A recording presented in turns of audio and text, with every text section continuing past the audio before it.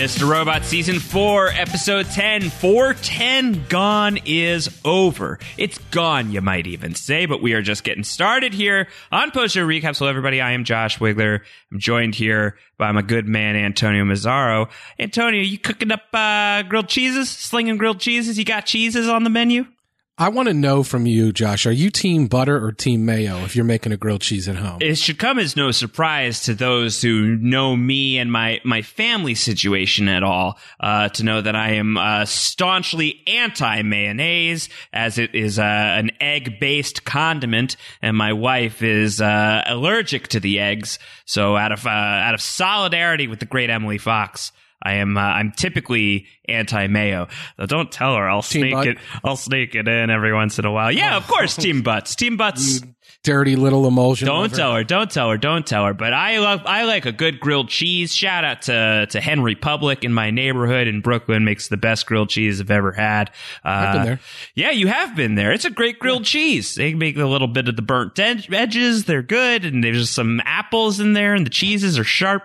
It's a fine grilled cheese served with great French fries. It's wonderful. Got to be honest, not to yuck Dom's yum, but that grilled cheese looked fine.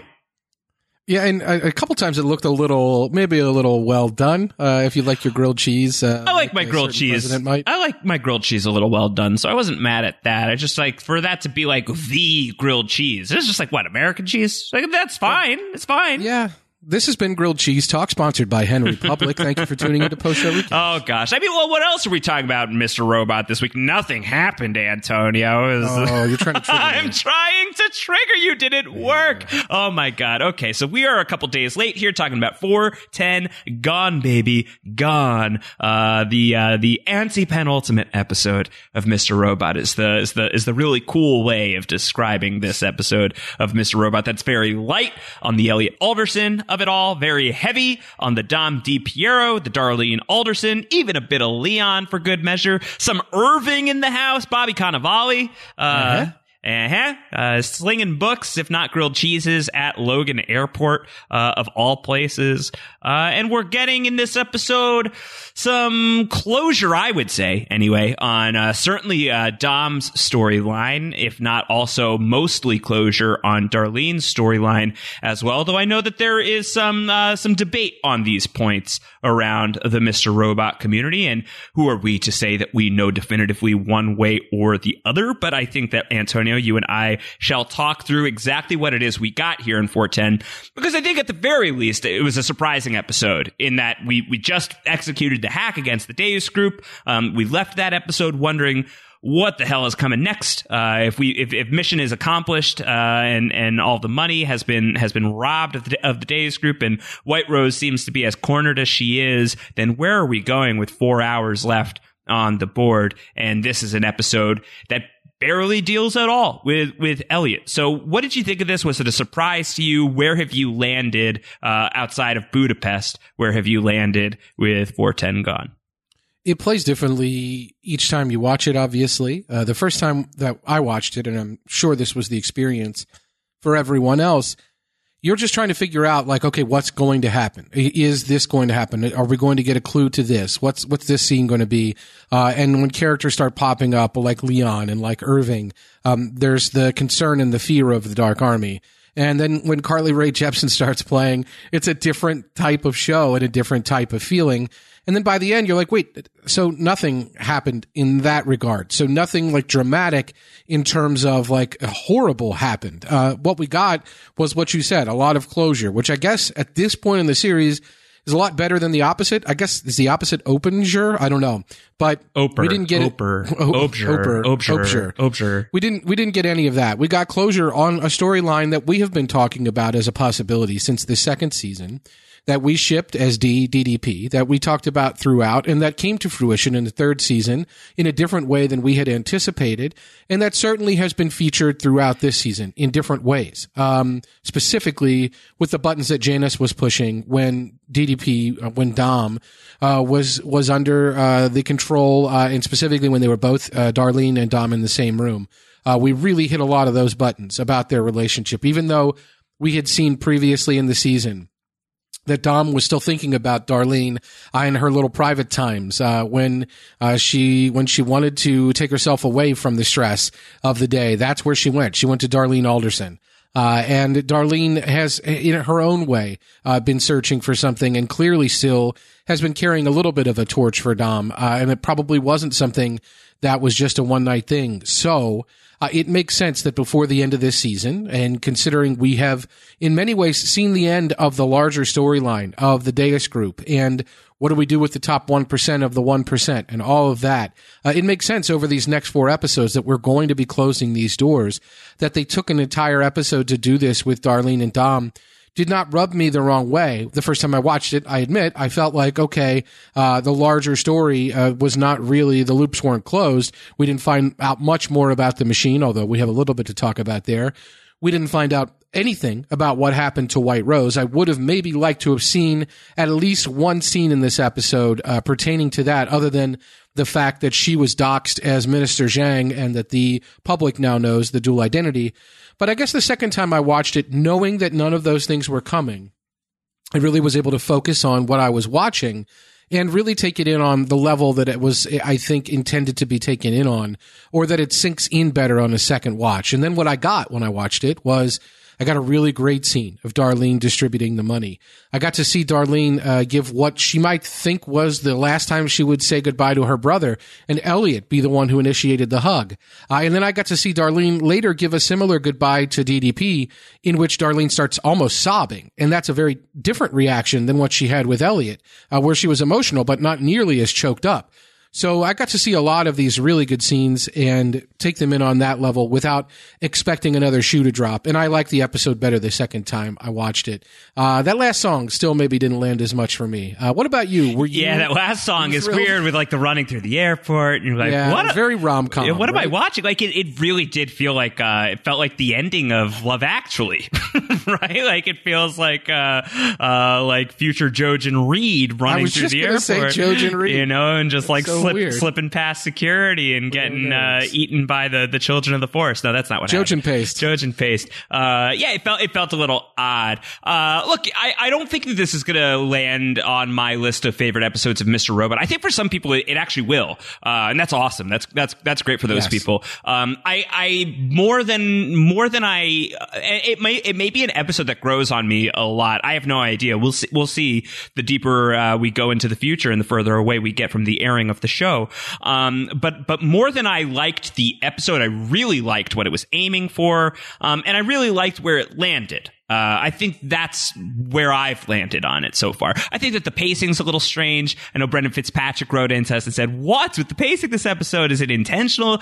Feels very off." And there's other reactions that are kind of a similar ilk. Just Joe had written in and said, "I'm happy for the people that like Dom, but I've had zero interest in the Dom character for day one. So obviously this episode for me was a little bit of a waste of time." And I hear that and I get that from some people. But then there are the other people who are saying, like Ted Spencer wrote in and said, "I feel like you can judge the greatness of a show based on its filler episodes. Mr. Robot is a great show." And Liam had this great piece of feedback. Liam's is great.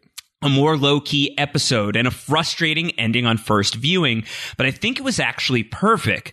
Dom DiPiero wanted to stay, but needed to go. And Darlene wanted to go, but needed to stay. They helped each other realize that they need to take care of themselves first.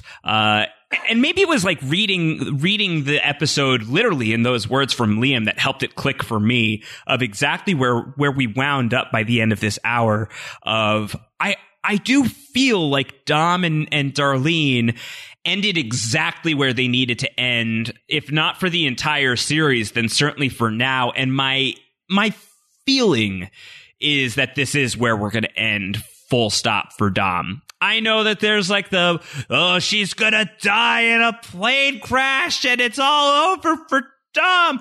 I would be shocked if we got anything like that. We've got 3 hours left. They just dedicated an hour to Dom and Darlene. I think the vast majority of their stories are wrapped, or at least certainly Dom's. And I think that you can kind of see the pattern along the way. throughout this final season that this has happened a few times. Characters have taken a final bow and they've had like real standout episodes along the way.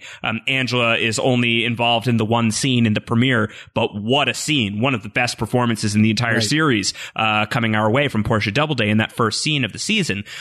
Think about the Terrell episode is a big goodbye. The Fernando Vera episode is a very big goodbye. We just got one with Philip Price. And here I think we get our version of that with Dom. And finally, it's one that's non-fatal, which is nice. You know, it's one where somebody actually gets to get out of here, which is always something that upsets me greatly about some of the shows that I've loved along the way. I've always thumbed my nose at 24 for this very reason. It's like, you really can't let anyone just go home. Like, if someone has to leave the show, you just have to like miserably kill them. That's the only way off of 24. What the hell? And so I'm hoping and praying that we finally got that here, and we got it with Dom actually getting to leave the country and actually get some freaking sleep. And I expect that that's what we got. I don't imagine that we just spent a full hour really in the head of that person, putting her on a plane to Budapest. So she's literally going to be up in the sky for the next several hours, only to cut back to her for a really tense plane crash scene. What kind of sense is that going to make? Only to cut back to her to have like dark army operatives on the plane assassinating her, and she has to like go full Liam Neeson nonstop on them, or whatever the hell that movie was.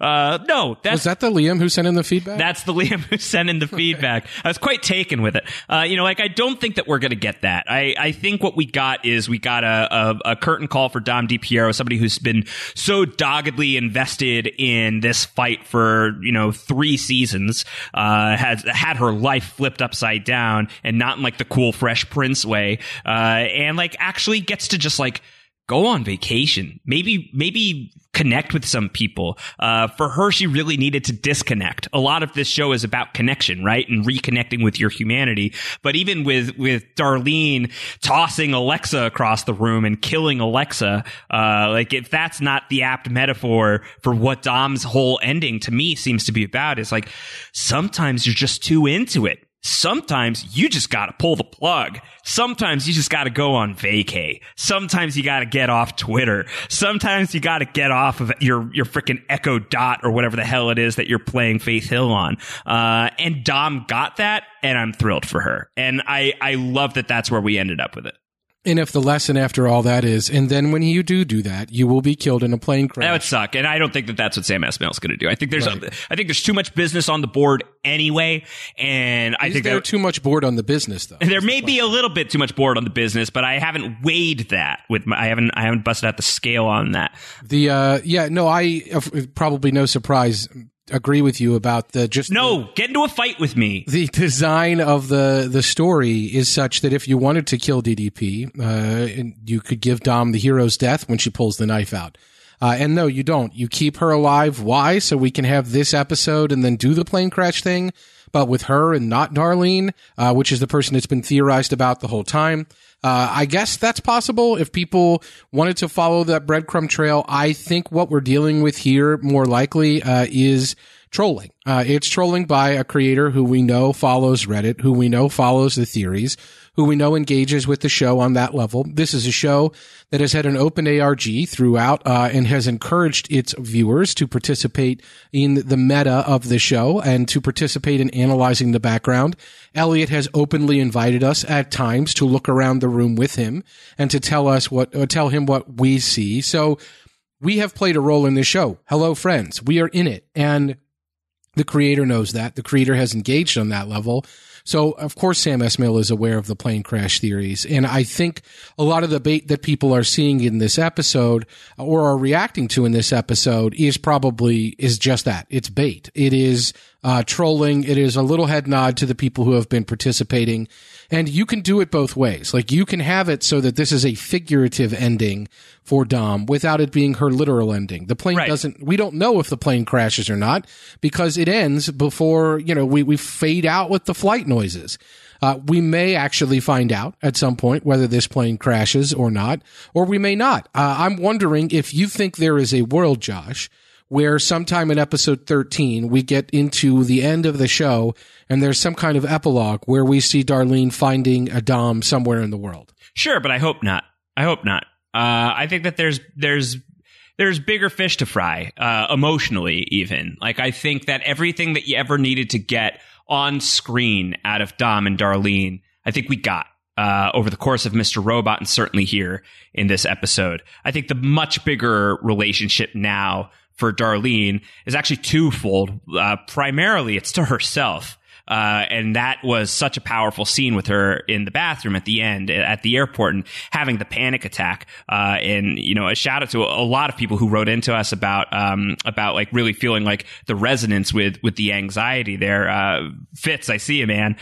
You know, lots of people who wrote in and talked about that. And certainly for me, I'm pretty open about the fact that that's shit that I deal with on the regular. And that really resonated with me. Darlene's gotta figure out how to like herself, right? She's got to figure out how to live with herself. And that's been something that she's been working on all season. You know, that was the jam sesh with Tobias a few weeks ago.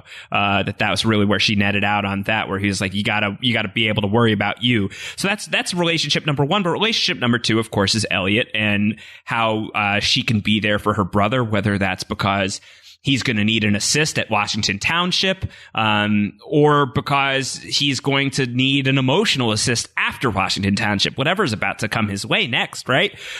So I think that there's more to do there than there is with Darlene and Dom still, unless we're getting like a montage and it's like the basket case thing and you see like Dom and Darlene on the stoop of their house somewhere in like the far distant future. But that's a little too Harry Potter for Mr. Robot, you know? Like, I think, like, I think wait till the show's over and Sam Esmail will continually go on talk shows for the next decade and write the epilogue page by page. Yeah. You know, I don't think that we're getting like, we may get a time turner, I guess, but I don't know that we're going to get, I don't think that we're going to get the 30 plus years into the future. And, Albus Severus Alderson, here's why your namesakes are so cool. You know, I don't think we're going to get Leon Philip Price Alderson. Leon Phillips Alderson. Yeah, the person you get your second name from was a real a-hole, but he came through in the end. And Leon, of course, your Uncle Leon is a badass. Yep. Now go get your sister Angela and take them through platform 9 and 1.1%. Yeah. I don't think so. I don't think so. And so if that's not the case, and there's certainly room to do something like that, and then shows like Parks and Recreation or 6 Feet Under, famous for finales, which flash forward into the time of the show, and we see ultimately what happens with the characters that we've grown to know and love.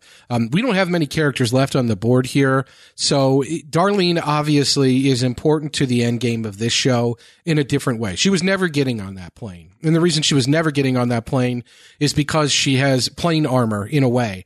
She has don't get on plane armor in that she has been mentioned as the one who we need to help trigger the other, trigger the third personality, to wake them up. She is the key, as was mentioned at the beginning of last episode. So that being the case, she was never getting on that plane. And since she was never getting on that plane, we put her in a position where we could get the most character mileage out of why she was never getting on that plane. Even though story-wise, it's not really her decision, that die is cast by the narrative that has been created. We got the character reason for her not getting on that plane in its maximized, best, purest form.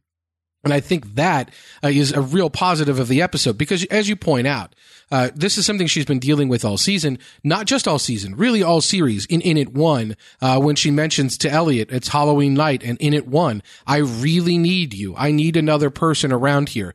Throughout the series, she's been essentially homeless. We don't have any idea where Darlene even lives. She seems to sleep wherever she decides to fall down, whether that's with Cisco or with Elliot or with Angela or wherever she can find a place to sleep. The only time I remember her having a home was when she was working with the FBI. So again, something in close quarters with another party and really controlled by and in a relationship directly with them. So she's never been a person who's been able to be on her own. That's never been a part of her on this show, for her to make that affirmative choice here, even though she had the plot plane armor, I think is a great way to deal with the fact that the show put themselves in that position where she was never getting on that plane. Her making the choice not to do it, and her affirmatively telling the woman in the bathroom, I can take care of myself, after the conversation she just had with Dom. I think really powerful. Of course, incredibly well acted by all the parties involved. Carly Chaikin is just doing a phenomenal job on this show of capturing all the emotions of Darlene. In this episode, she is as high can be when the money is distributed to everybody in the world. Yes. I think in a great way. We should talk about that, because I think that's the standout scene of the episode. Is we wondered what was going to happen with all that money, all that cash, and now we know.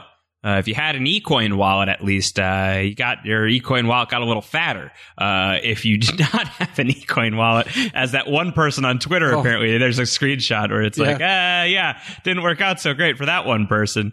But if you had an eCoin wallet, you got paid. Yeah, and I'm sure this wasn't the intent of the show to sort of endorse us embracing these like ubiquitous products, like, oh, if you had an Alexa, you got a bonus, so you better have an Alexa. But that is the takeaway here, is that the only way they were able to directly redistribute this money is through eCoin, and that eCoin had become such a standard, which we're reminded in the previously on with Jack and Philip Price, that eCoin is dominant, and that the eCoin strategy was going to work for Philip Price. Thank God it did, because it put everyone in a position to get this wealth redistributed to them. How much was redistributed? The show does not make this directly clear, obviously. I know that's a question that's on a lot of people's minds. There's a really good post on Reddit by user BubbleSort from yesterday doing the math on the season 4, episode 10 eCoin transaction that really goes deep on the various permutations of these things. If it was Bitcoin, how long it would take, and the effects of a redistribution of wealth, loosely, that it would have. Would there be hyperinflation? What would happen here? I think the upshot is how much money each person got really depends on how many eCoin wallets they were able, that F Society was loaded able to that up deposit to. money into. Yeah. So how does that net out? There's this Reddit post that you've so 7.6 billion people in the world. If every single person in the world got a distribution of this money, which the money that the user BubbleSort is basing this on comes from the most wealthy people in the world, and how much that is, and they've determined the pool from there, somewhere between like around $3 and $9 trillion. So taking the low number of that, if you go with like 2.7 trillion. And you're distributing some of that money 7.6 billion ways, it's only $355 each. Now, I think it was more than that. Buy like a, Nintendo DS. Switch. Yeah. Hell, I would definitely recommend that. Get Stardew Valley as soon as possible. Yeah. Let's say it's 1.21 billion, which is the developed world. If that's 1.24 billion people, if you want to do that at the low number of the wealth, 2.7 trillion, we're talking about $2,200.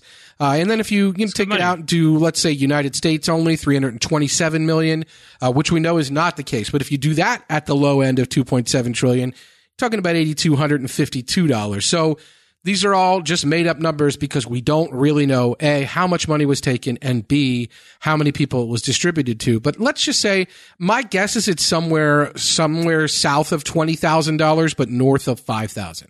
Okay. In terms of what everyone got. In terms of what everyone got. It'd be nice to wake up on the day or two after Christmas. I know we don't know exactly where we are. I think we think like 12/26, 12/27, somewhere in there. Certainly long enough that Dom's had surgery. So I would say like maybe 12/27 feels good to me. Yeah. That you look 2 days after Christmas and you get $20K bonus. Not bad. It's pretty great. It's pretty good. It's pretty great. Redistribution of wealth is awesome. I'm all for it. But the Robin Hood and these MFs, looks like that feels like that's reflected on the faces of everybody at the rest stop, right? Like that looks like a $20,000 smile. I don't think that's like $350 smile. Yeah, it wasn't a $350 smile. I think it was like, oh crap, I just got $20,000. Are you kidding me? But it also wasn't like, I just got $2 million. Like, it wasn't like insane. It feels like $20K. Feels realistic for the reactions we got. It definitely does. So somewhere in that realm, I don't think it was, $1 million a person. I don't think it was 100,000, but I think it was a nice chunk of money that everybody got. And the thing is that is a really good ending to all of this. And I don't think we're going to deal with at this point what the post gets into a little bit in terms of what the after effects of that would be. Because, of course, what will happen is these people will all buy things. They will all pay some debt down.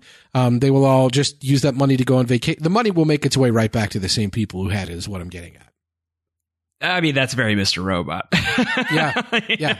Where it's a vicious cycle. I eat because I'm hungry.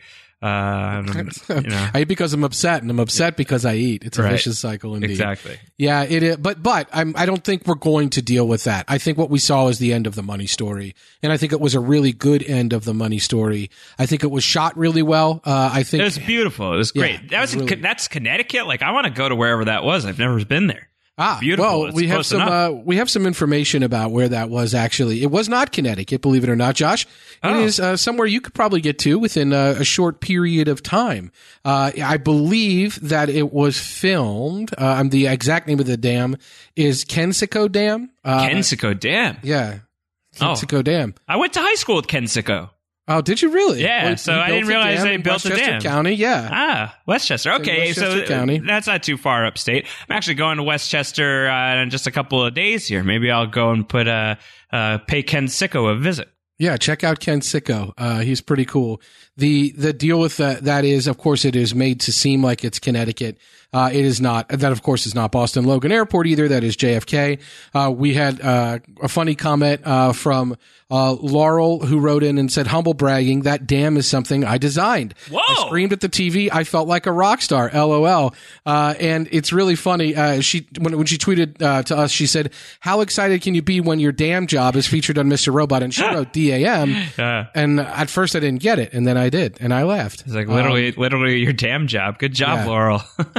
That's great. That's really fun. Laurel Jeanette. Good job. Yeah, that's really cool. I mean, I honestly, if you were to show my job on Mr. Robot, I would not cheer. So there we are. I don't know. What would my job being shown on Mr. Robot look like? Just sitting. I mean, sometimes it looks like it. You're sitting in a corner on a floor typing away at a thing. That's basically it. Yeah. That's basically it. Yeah, that's true. Sometimes interviewing someone. Dom does some of that. Oh, you play the Land of Icadelia with people? Oh, shut up, Antonio. Don't want to talk about that at all. Speaking of interviewing people. But no, the scene was really wonderful, right? Like the big kiss between Darlene and Dom to be like, just enjoy the moment. I don't care if we're being watched. And there is the tension of like, are they being watched? And of course, we're going to come to find out that no, they're not.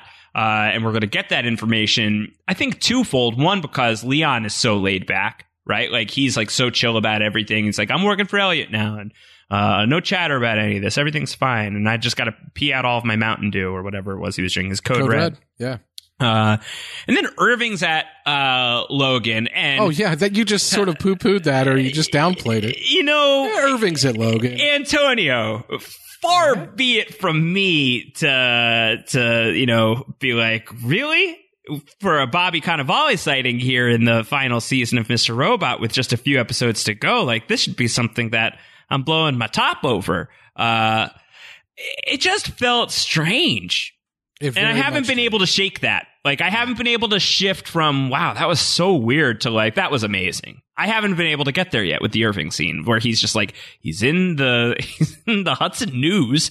That's where he's signing books. Yeah. Also that like Dom is seeing Beach Towel here for the very first time, hasn't heard about it at all, hasn't seen anything. Like if Irving is so popular that there's like cardboard cutouts of Irving, like next to the beach towel stuff, like that's how much of a deal he is in the selling of this book. And there's Bobby C with I'm back on Wig Watch for the stash, right? Like that's like a paint on. That's like a Groucho Marx. That's not real.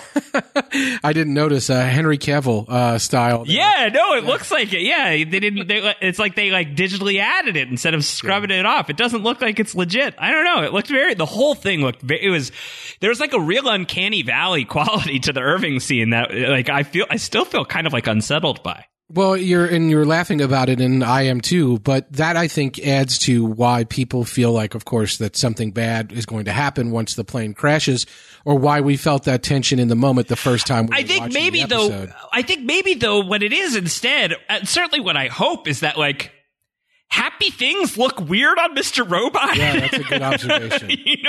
Success like, is unusual. We're not used to this. Yeah, like relative success. And yeah, like these are still depressed people and they still have a lot of shit that they're going to have to work out as they move forward in their lives. Like just the virtue of Dom landing in Budapest doesn't mean that her life is going to be all hunky-dory moving forward, right? I mean, she is estranged from her family. She has no idea where they are. She's leaving America.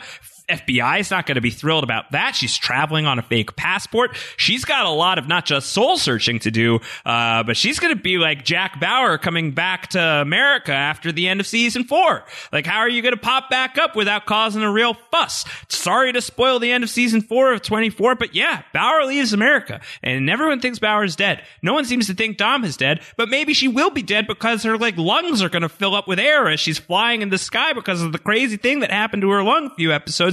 So who knows? Happiness is not easily attained here, but it's at least a happy-ish ending for the character right now. And hearing from Irving, who's a bad guy who put an axe through a dude at one point in time, and we got to see that up close and personal. He's not the best guy, but he's getting some success as well. The book seems to be selling well. He seems like he's not so hip to the Dark Army stuff anymore, but he's hip enough to know that Dark Army is all tuned up about something completely different, and Dom doesn't have to worry about that anymore. So that's pretty happy too. And so this is what a happy ending looks like on Mr. Robot. Man, it looks weird. It looks so strange. Not only does it look strange, Irving is literally covering his first name up on the book, and we don't even see what his first name is, and that is incredible. I believe it is Kyrie. Kyrie, yes, his shoulder is injured. That is really funny. That Kyrie Irving, you just made a sports reference. Good. Don't talk about it. Don't talk about it. Let's just let the moment pass and enjoy it while we have it. But yeah, this is weird, and it is weird probably because it's happy, but just the logistics of it. Like, he got the novel finished and published relatively quickly, even though that's what he said he was going to do. It is unusual that it was done the way it was done, and then it's a bestseller.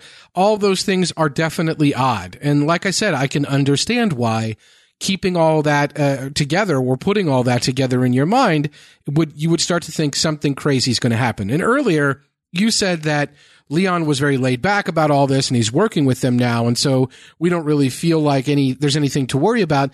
But Leon is saying, we're in the land of RWAs. And since we're in the land of RWAs, there's Dark Army crawling all over the state of Connecticut. And we have to keep our backup. That's why we're going the back way, because there's Dark Army everywhere. And if that's the case, that's why the whole time I'm freaking out, because I'm like, okay, this episode seems surreal. There's weird things happening here. And of course, that Dom is triggered by Leon showing up, but I am too. And I'm wondering, when Leon is talking and, for example, referencing certain things, I'm wondering if he's referencing things that if we look into them have a double meaning. And he's telling her, for example, that, look, I will go wherever the money takes me.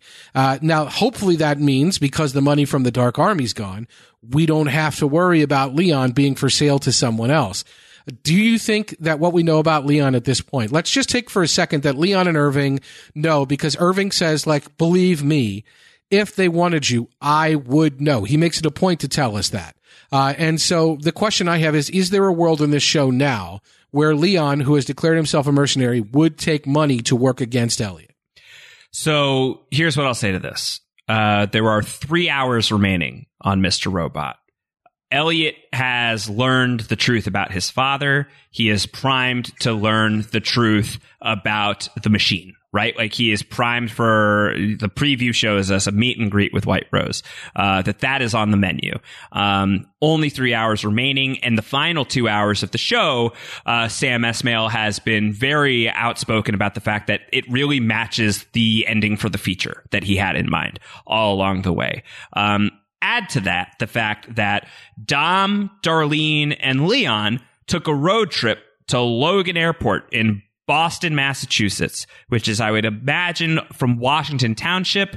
If traffic is on your side, that is at best 4-hour drive, and I feel like I got my foot on the gas with that number. There's lead foot over here, like Emily's late grandmother, Lacey Lunt. We're just like cruising on 90 at that point to get back into town. So I don't think that there is a room in the schedule for Leon to turn against Elliot just because of time. We've got 3 hours left. And also because of time, he's far away.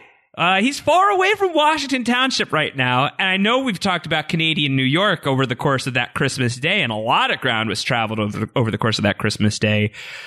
But I don't imagine that we've got time for another heel turn from Leon. If that is something that the show has on its mind for the final 3 hours, they better land that in a really artful way, or in a way that's just like kind of an aside that's totally fine and fun and natural, but it's hard for me to picture that. I think that the business that needs to be attended to is so much clearer to me, that it's whatever is going on with the machine and Elliot making whatever choice he's going to have to make as it regards that, and Elliot making whatever peace that he's able to make as it regards what's happening inside of himself, and that means confronting who he really is, whoever that is. I don't think that there's much room for Leon in that, and I think that this episode made it very clear that Leon is not like some other personality of Elliot's. The fact that Dom and Leon were able to have a scene alone together certainly destroys that notion for me. So as much as I think that this was a curtain call for Dom, I think that it was like a relative wrap on Darlene, if not a full wrap. I'm sure we will see Darlene again, but I can't imagine we're going to see a ton of her again. I think it's also a wrap for Leon. I cannot imagine that there is anything more for Leon to do. I agree. I just want to pull at the threads a little bit of the Irving scene being weird, not just because it's happy and it's just such a random coincidence that Irving is in that airport at that time. If it were not a coincidence, my question is, did the heel turn for Leon already happen? Is it possible that he was working against Elliot and working for an employer who already had paid him more money? And that what we saw from Leon this episode was good, but his job was make sure they get to the airport, make sure they get there by a certain time, and make sure their guards are down and they're feeling okay. I don't know. I'm just wondering if there's a possibility, because they don't get to that airport without Leon. Leon plays that role in this whole deal, and Leon is theoretically working with and for Elliot and Darlene, and that's on the surface what it seems like. But the question I have is, if that wasn't what his job was, if he was indeed working with Elliot, with Irving and the Dark Army, and if Irving being there is just too coincidental and just too weird, and he's there for another purpose, is there even a world where Leon would work against Elliot at this point, and did we see it? No, not for me.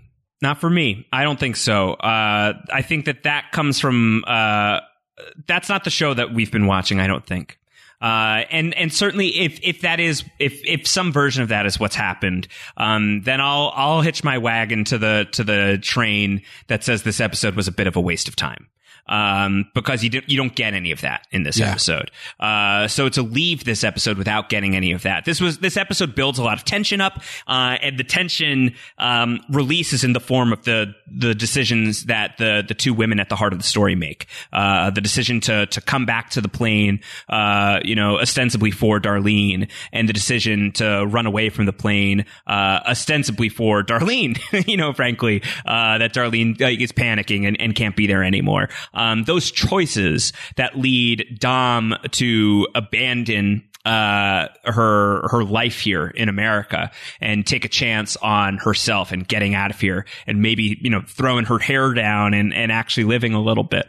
And this choice for Darlene to dig her heels in and stand her ground and learn to be comfortable just by herself and not have to lean on other people, and to recognize that the woman that she's looking at in the mirror is very strong and is capable of so much more than she typically gives herself credit for, and so much more than that bravado that she presents, that she could be both weak and strong at the same time, and that weakness can be strength, is so powerful. And that's the tension reliever, right? Like that's the point. The point is, you keep thinking all of these awful things are going to happen to these characters, and then they don't. In fact, the opposite happens. These characters rise to the occasion. And if there was anything about Irving, like just being there to like make Dom feel comfortable.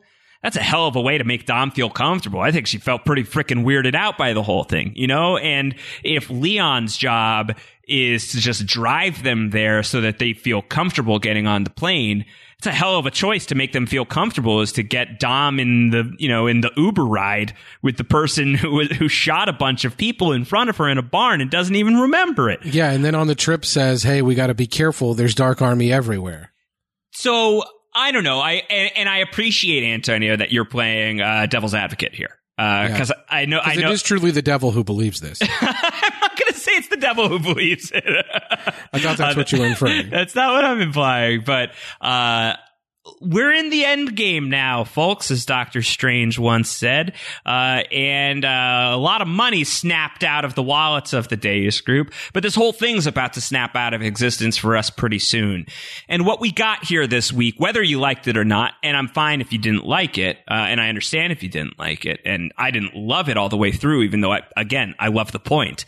I think the point is, this is a show about connection, and what does that mean to certain individuals? And some people get disconnected from the greater fabric of life and existence, as we have seen multiple times throughout this series. People just getting headshot or gut shot, as it is for Tyrell, and then other people who are finding, on their way out the door, on their way to death's door, like Philip Price last week, finding connection with his daughter in the form of her friends who are still alive, right? And here for Dom, I think Dom finds connection through disconnection, and for Darlene, she finds connection within herself, and that's what you're meant to get from this episode. That I think Dom is literally gone, in the sense that she leaves the country, and Darlene's panic attack is gone by the end of the episode. And not that she's free of anxiety, because it don't work that way, I hate to say, but that she is, that some piece of her is free now, is dislodged, is gone. That's what it is. It's not like these two people are being like set up in the same way that we had that like Trenton and Mobley deal back in season 2 of like, where are they going and what's being built up here. Like, that ended ominously. This didn't end ominously to me. This ended hopefully to me. I agree. And I think you just put it so eloquently about the tension building up, and then not ultimately a bad thing happening, a good thing happening for these people. Dom finally being able to sleep is the final note of the episode. And I think that's great, because it is mentioned, of course, throughout this episode. It is highlighted when Darlene says, I saw you sleep. And Dom says, you mean that night where I caught you trying to steal my badge? Yeah, I wasn't sleeping then. And she says she hasn't slept for 5 months. And Darlene so eloquently puts it, you hold on to so much. You can't let go. And no wonder you can't sleep. And then, of course, she urges her to give herself a break. And that is ultimately what happens. And she falls asleep. I thought there's a lot of poetry in that. Like, I really appreciate what you're talking about. And I think that's why the episode, as I was talking about earlier, crystallized more for me on a second viewing, when I was less worried about whether Leon was being on the level or whether he was, when he talks about not interesting himself in the why, but more the where, the when, the how much, when he's quoting 3 Days of the Condor. Nobody quoted Turbulence, It's a Killer Ride, but that was on my mind as well, Josh. So just all right. That happening, and Leon talking specifically about how much of a business he was, and all of those things. And then the tension in the car on the way because of the Dark Army crawling all around. And Darlene mentions it again when they're sitting there in public at the dam, like, I don't want to deal with all the paranoia now. And then we get to the airport. And then, of course, at the airport, we're dealing with Irving, and we're dealing with the fact that this horrible Dark Army guy is just there being, oh, it's great to see you. How you doing? You know, that's just weird. It's so hard strange, to deal with. Man. But the second time through, what you realize the episode is about is what you, like I said, just so eloquently talked about, with how all of that tension is built up because you think something bad's going to happen, and then actually something good happens, defying expectations. It's really, the episode succeeds on that level. And so ultimately, I, like I said, really liked it more the second time I watched it. The Irving scene, still very weird, still logically doesn't make the most sense. And he says he's got a book tour stop in UMass, but then why is he at the Hudson News? And why is there a cardboard stand? Maybe he just landed here, right? He just got here. And he just set it up. So it's possible. I mean, it's entirely possible. This guy just it was just it happened to run into Dom. It was a little weird when he says, oh, believe me, I would know. He also says that the books are great for long flights. Now, I don't know how he knew that they were due for a long flight. That's a sort of thing where like I said, I think a lot of these moments in the show are there to ramp up your paranoia, but it's important to drop the paranoia and just appreciate the moment, like Darlene tells us to do earlier in the episode. Yeah, and I mean, look, is it possible because the ingredients are there that it could turn south? Sure. If it does, I'm not happy about that. Yeah, me neither. And I still trust the show to be able to I have so much trust in the show that I'm not concerned about it. I'm not. It's the kind of thing of like that's the direction it goes, and it's like, cool, thanks. Yep.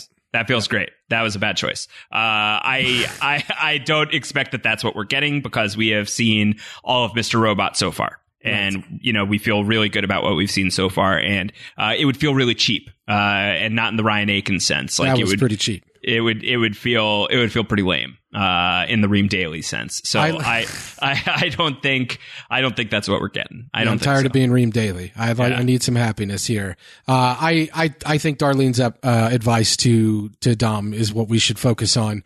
I think that is just like you don't like your story, you don't like my story, write your own. Yeah. Like I think shut the F up and just watch. Drop the paranoia for a moment. I think that's good advice on this particular episode, even though the paranoia was completely used to put us in a position where we were emotionally manipulated up until the end of the episode. Right. And I think that's why I don't love the episode. I think that's why the episode I respect a lot more than I enjoy it.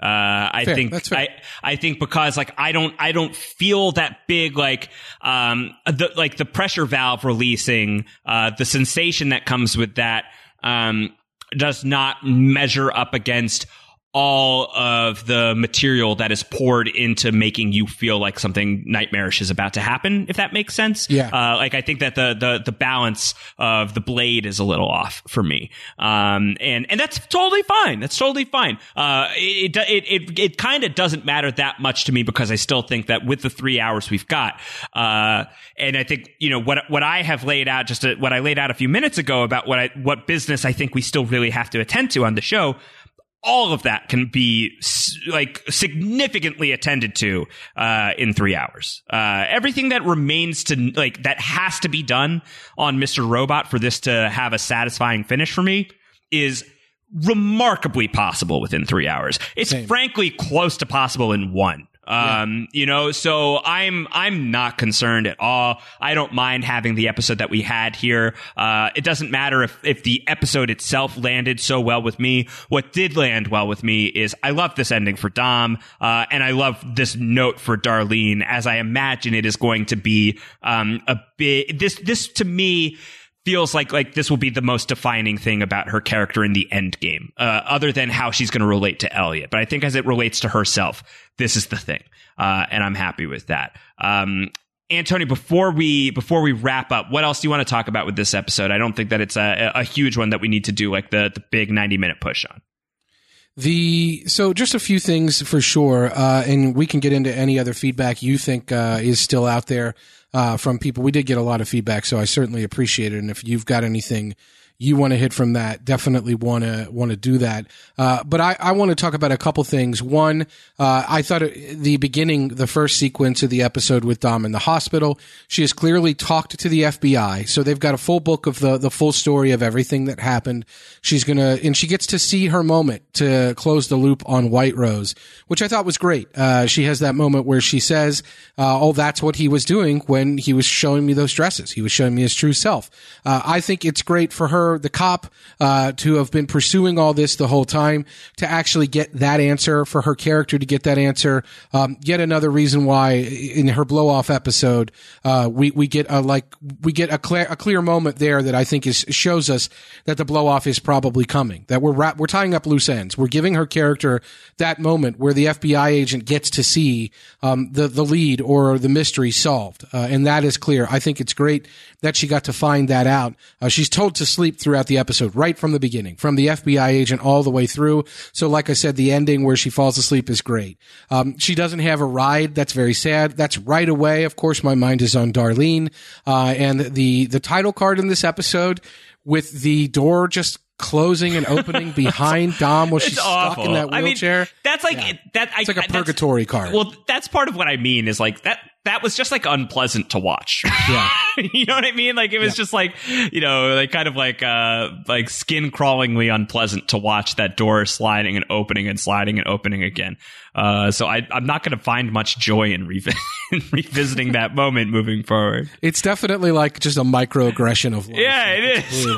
Which I appreciate. Yeah. Again, I appreciate it. I just don't personally want to revisit it anytime soon. Well, it's just another moment in the episode where the tone is interesting. It's also interesting tonally when Faith Hill, this kiss comes on, when that's what she asks Alexa to play Faith Hill, and we get that tonally is very interesting in that scene, for them to be talking about what they're talking about. I also really liked for it to be this kiss and it's built, right. You know, that's you have an expectation with that song. Right. You have the expectation that song, when you get to the chorus, especially for how long it's going, is going to culminate in the two of them just like MOing hard in the apartment. And instead it's Darlene decking Alexa, you know? So, killing Dom's only friend. Yeah. So, I mean, like, it's an episode that's messing with your expectations all the way through, which again, I respect a lot. And I think that a lot of craft goes into that. And I think a lot of self-confidence and self-assuredness and, just like a feeling of like really feeling yourself at this point, goes into the decision to put that song in there and not have it build to what you would expect it to build to. Right. That's this entire episode. Definitely. And I like that moment. I also just, in that vein of expectations and putting things in a certain place and making you think a certain thing will happen and then flipping it on its head, that conversation in the apartment between Dom and Darlene, and then the later conversation after Irving has revealed that, you know, they don't have to worry about the Dark Army anymore.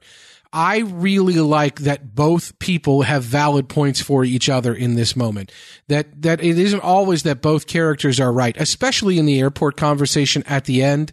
But I think that there are points being scored for both people, on both ends of this throughout their conversations in this episode. I think what we see is that they're both good for each other on that level, that they both actually help each other and that they both are able to give each other something, so that even if this relationship doesn't ever get to this kiss moment where they're MOing all over hard Budapest. Hard MOing all over Budapest, which a European MO is very different, I think. Yeah. They're hard MOing all over Budapest. They are able to give something to each other and able to take something from their interaction that is very powerful and that is meaningful to them, and that they're able to get through to each other on that level. That Darlene is able to get through to Dom in that apartment when Dom says, "The FBI has my back," and Darlene's response, "The FBI has you under investigation." Good writing. Like, I just really think that popped off the screen for me in terms of the conversation. I like Dom saying, like, "Okay, go fine. If you want to take my underwear, take my underwear." You know, like, I thought that was a really good fight scene between the two of them, and their interactions throughout, where the push and pull I thought was really valuable. The scene with Elliot in the hotel room. So what we're dealing with there is Elliot is looking at clearly the materials that Philip Price has provided him. And if you dig deep, if you pause, or if you do screenshots, what we're finding out is that what White Rose seemingly is working on is something that is theoretical in our world, but could exist, that we have contemplated.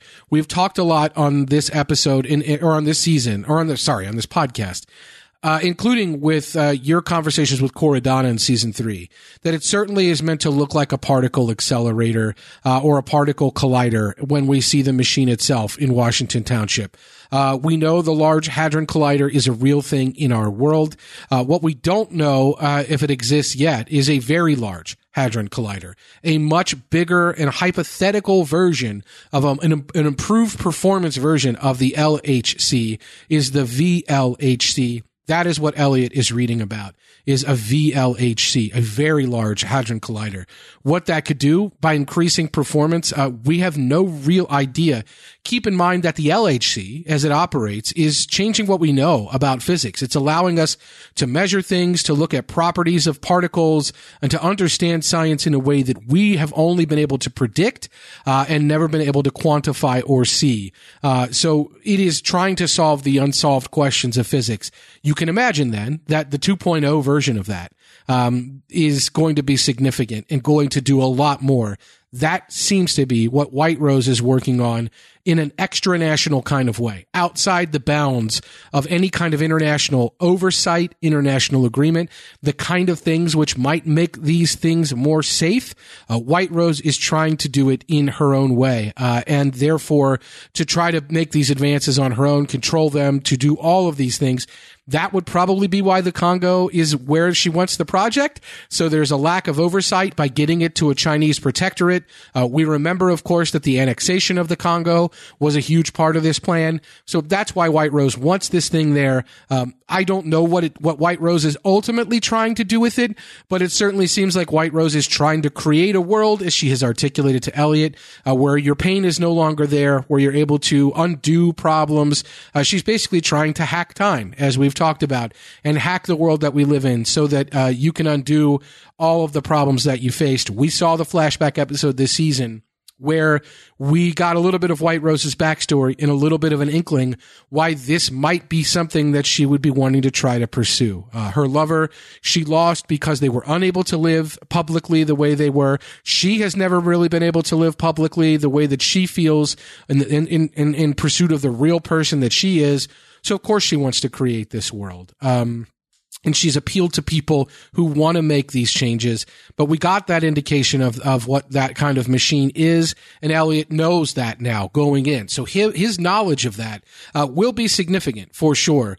There's also some interesting deep dives. You can track them down on Reddit if you would like, about the art that's in the background of Elliot's room in the hotel. It is, as I think the rest of this stuff that we saw in this episode, it may be bait, it may be not. I'm speaking specifically about a post from user made this form Mr. Robot. Made this for Mr. Robot. It's a painting. It's Icarus by Matisse. That's the book. That's the painting. It is a cover of a book. And the cover of a book is about neuroscience of trauma and healing. It's definitely relevant to the show. So there are these things present throughout the background of the episode that if you really want to get into it, you can do a deep dive. As I said, Mr. Robot constantly has been rewarding us for doing that. So that was present in the hotel room as well. I've got a few other things, but I'm interested to know if there's any feedback you want to hit. No, I think what you were everything that you're talking about with the particle collider and not knowing what something like that is capable of, the fact that physics is changing, like we're an episode away, I would assume, from really opening that up. Yes. And we've been waiting for that for so long, man. What's next week even going to look like on the podcast? You know, like it's so hard to predict, and I'm really excited about that. I'm really excited about where we are with Mr. Robot. I'll say that in terms of some feedback, we'd gotten this from Adam saying, "Is SML going to Game of Thrones this thing? Only 3 hours left, and yet so many unanswered questions that he opened up. The other one, time travel, etc. Episode 10 could have done more. Oh well." And my answer to that is, I think I know that these are big, heady concepts, but I think that we probably can really get into them in these next 3 hours. And what's more, I think because of these concepts being what they are, I think that we're going to have to be left to feel comfortable to some degree with questions still in the air. I've really grown accustomed to that level of storytelling, and I'm pretty okay with it. But I'm so excited for the show to nakedly ask those questions, you know, to get that out there into the language of the show. I found myself just sitting here listening to you talk about everything that could be in Washington Township, just being like, oh, it's so close.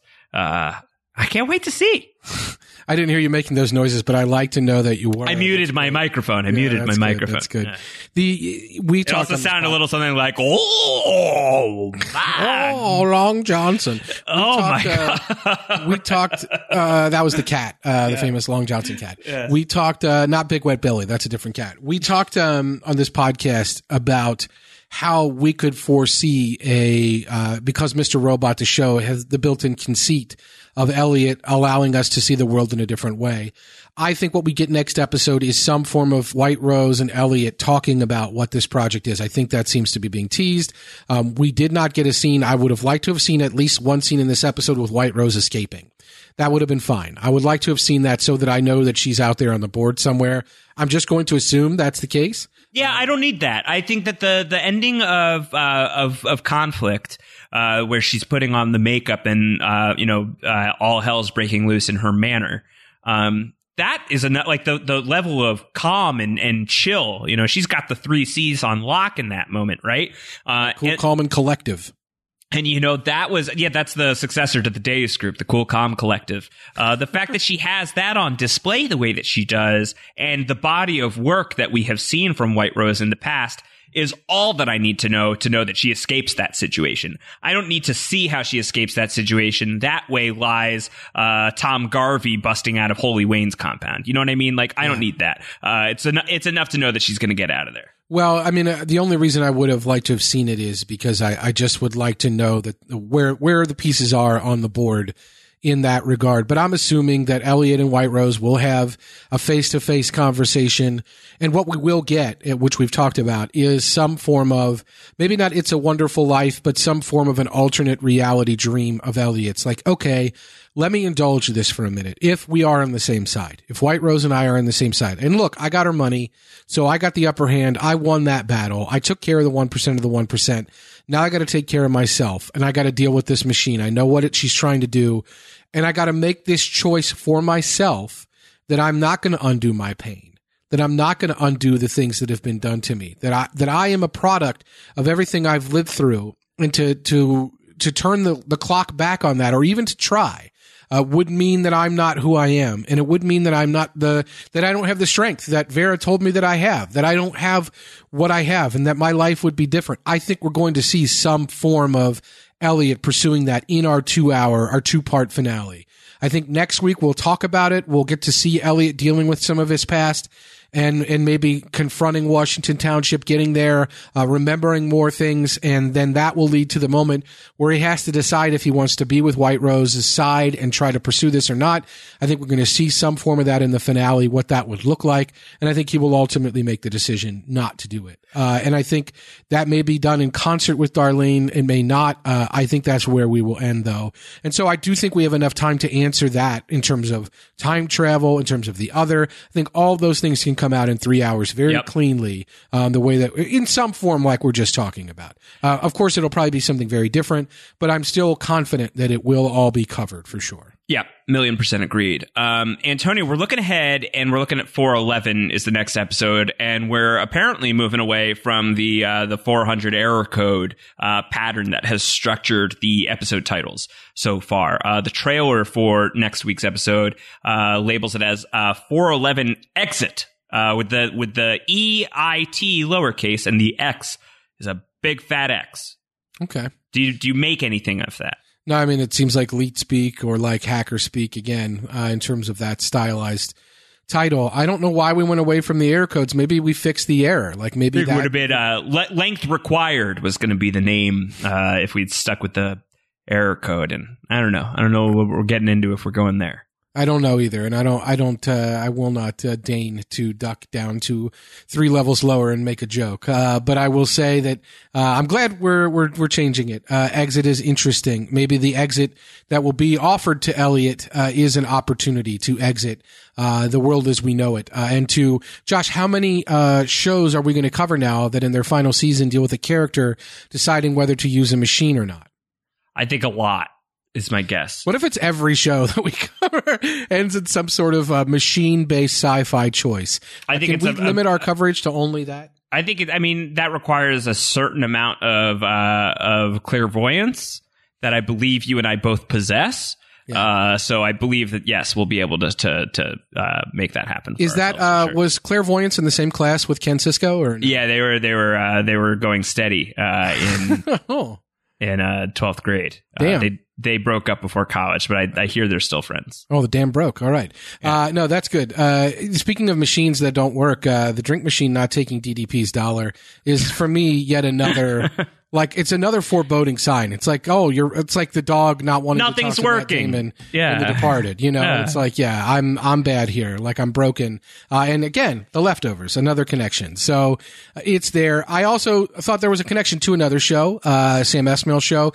Elliot's never been on a road trip. I am reminded of The Great Homecoming from Amazon, where a character has never been on a road trip, and that's plotted out and it's a discussed point between two characters, and it affects the end game.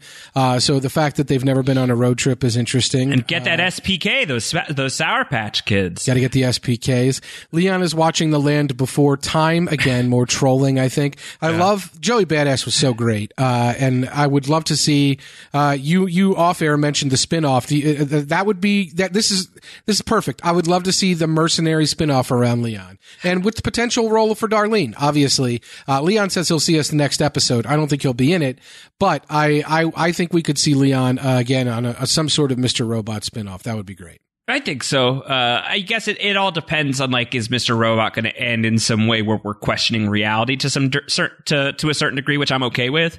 And if that is the note that we go in, then I hope it's a closed loop. You know, like I hope that we're never coming back to this well.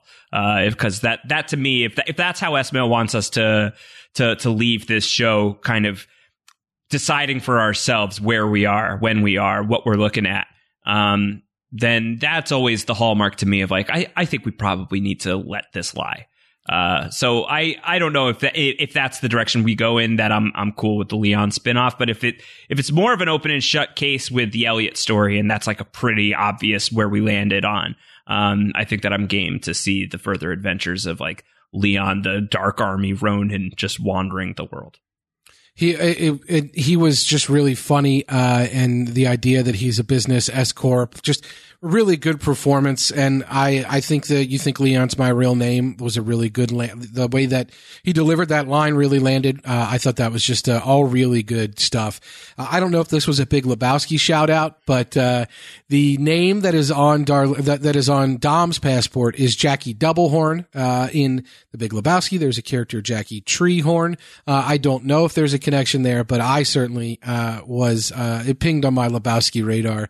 Not on my Lebowski radar, but speaking of, like, Blood Simple or the work, like the Leon forgets that he shot 4 people until Dom reminds him of the barn. Irving, on the other hand, does not forget.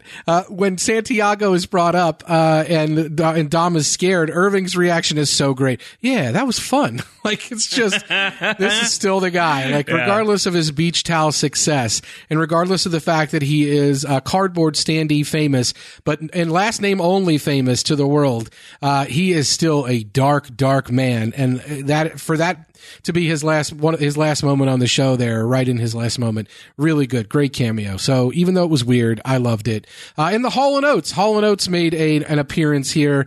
Again, these are these moments where, if you're watching the show, we got an email from Jennifer Layton, and Jennifer said, when Leon played Wait For Me in the car, I sat straight up, because that's been my favorite Hall & Oates song ever since I first heard it on the radio when I was a kid. That song led me to becoming a huge Hall & Oates fan all through the 80s, collecting all their albums. When Leon played the song, I went back in time to when I was a teenager. Time travel. Holy crap, I time traveled. That's Sam's way of foreshadowing that we're going to have time travel in the show before it's all over. That's funny. Jennifer says, seriously, if I were a betting woman, I'd bet the contents of my eCoin wallet on this. Jennifer, I'll take those contents. That's fine. Yeah, hopefully it's roughly $20K.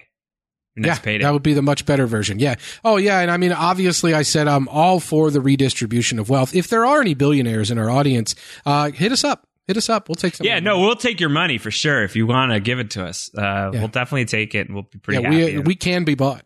Yeah, we can be bought. We'll say whatever you want us to say.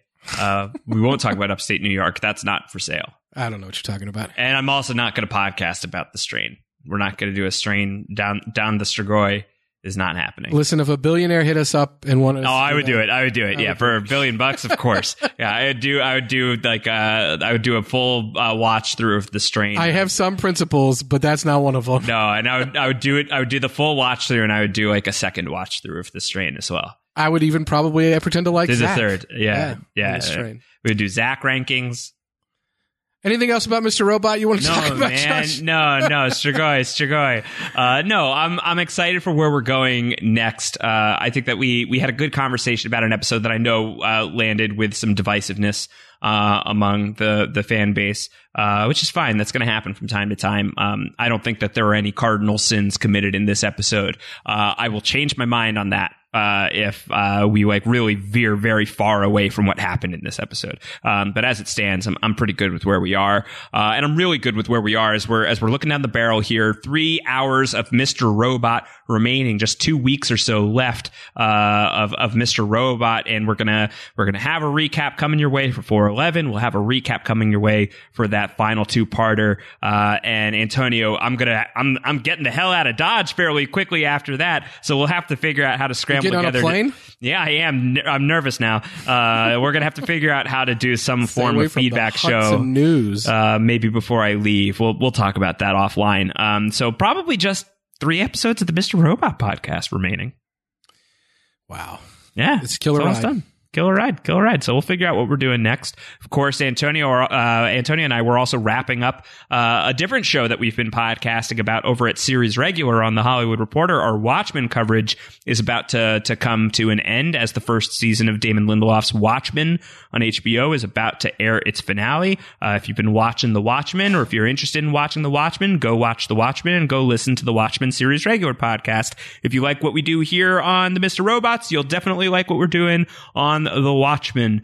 Follow Antonio. He's on Twitter. He's at AC Mazzaro. I almost said Hayseed Mazzaro, and I think it's Hayseed Mazzaro. Yeah, Hayseed Mazzaro. I'm at Round Howard, like Ron Howard, but a little bit rounder. And make sure that you're sending all of your feedback for us over at Post Show Recaps as well on Twitter. We also have the email address mrrobot@postshowrecaps.com. Subscribe to what we're doing if you have not done so already. For our Apple feed, it's postshowrecaps.com/mrrobot iTunes. You can find us on your podcast app of choice as well if you do not use the Apple. Anything else, Antonio? No, that's it. I do want to thank everybody who reached out to us individually and collectively, talking about really just understanding and connecting with Darlene's anxiety at the airport and having to process moments like that in their own lives. So I certainly appreciate all. Yeah, it isn't easy. That was a very real scene. Super real. She's great. She's so good. Carly Chaikin's awesome. Yeah, I was so happy with how she performed that. It was just like it felt like that was one of the most like resonant moments of the entire series for me. So big ups to that. We'll be back talking 411 real soon here on the Mr. Robot podcast. Until then, everybody, take care. Bye-bye. Bye.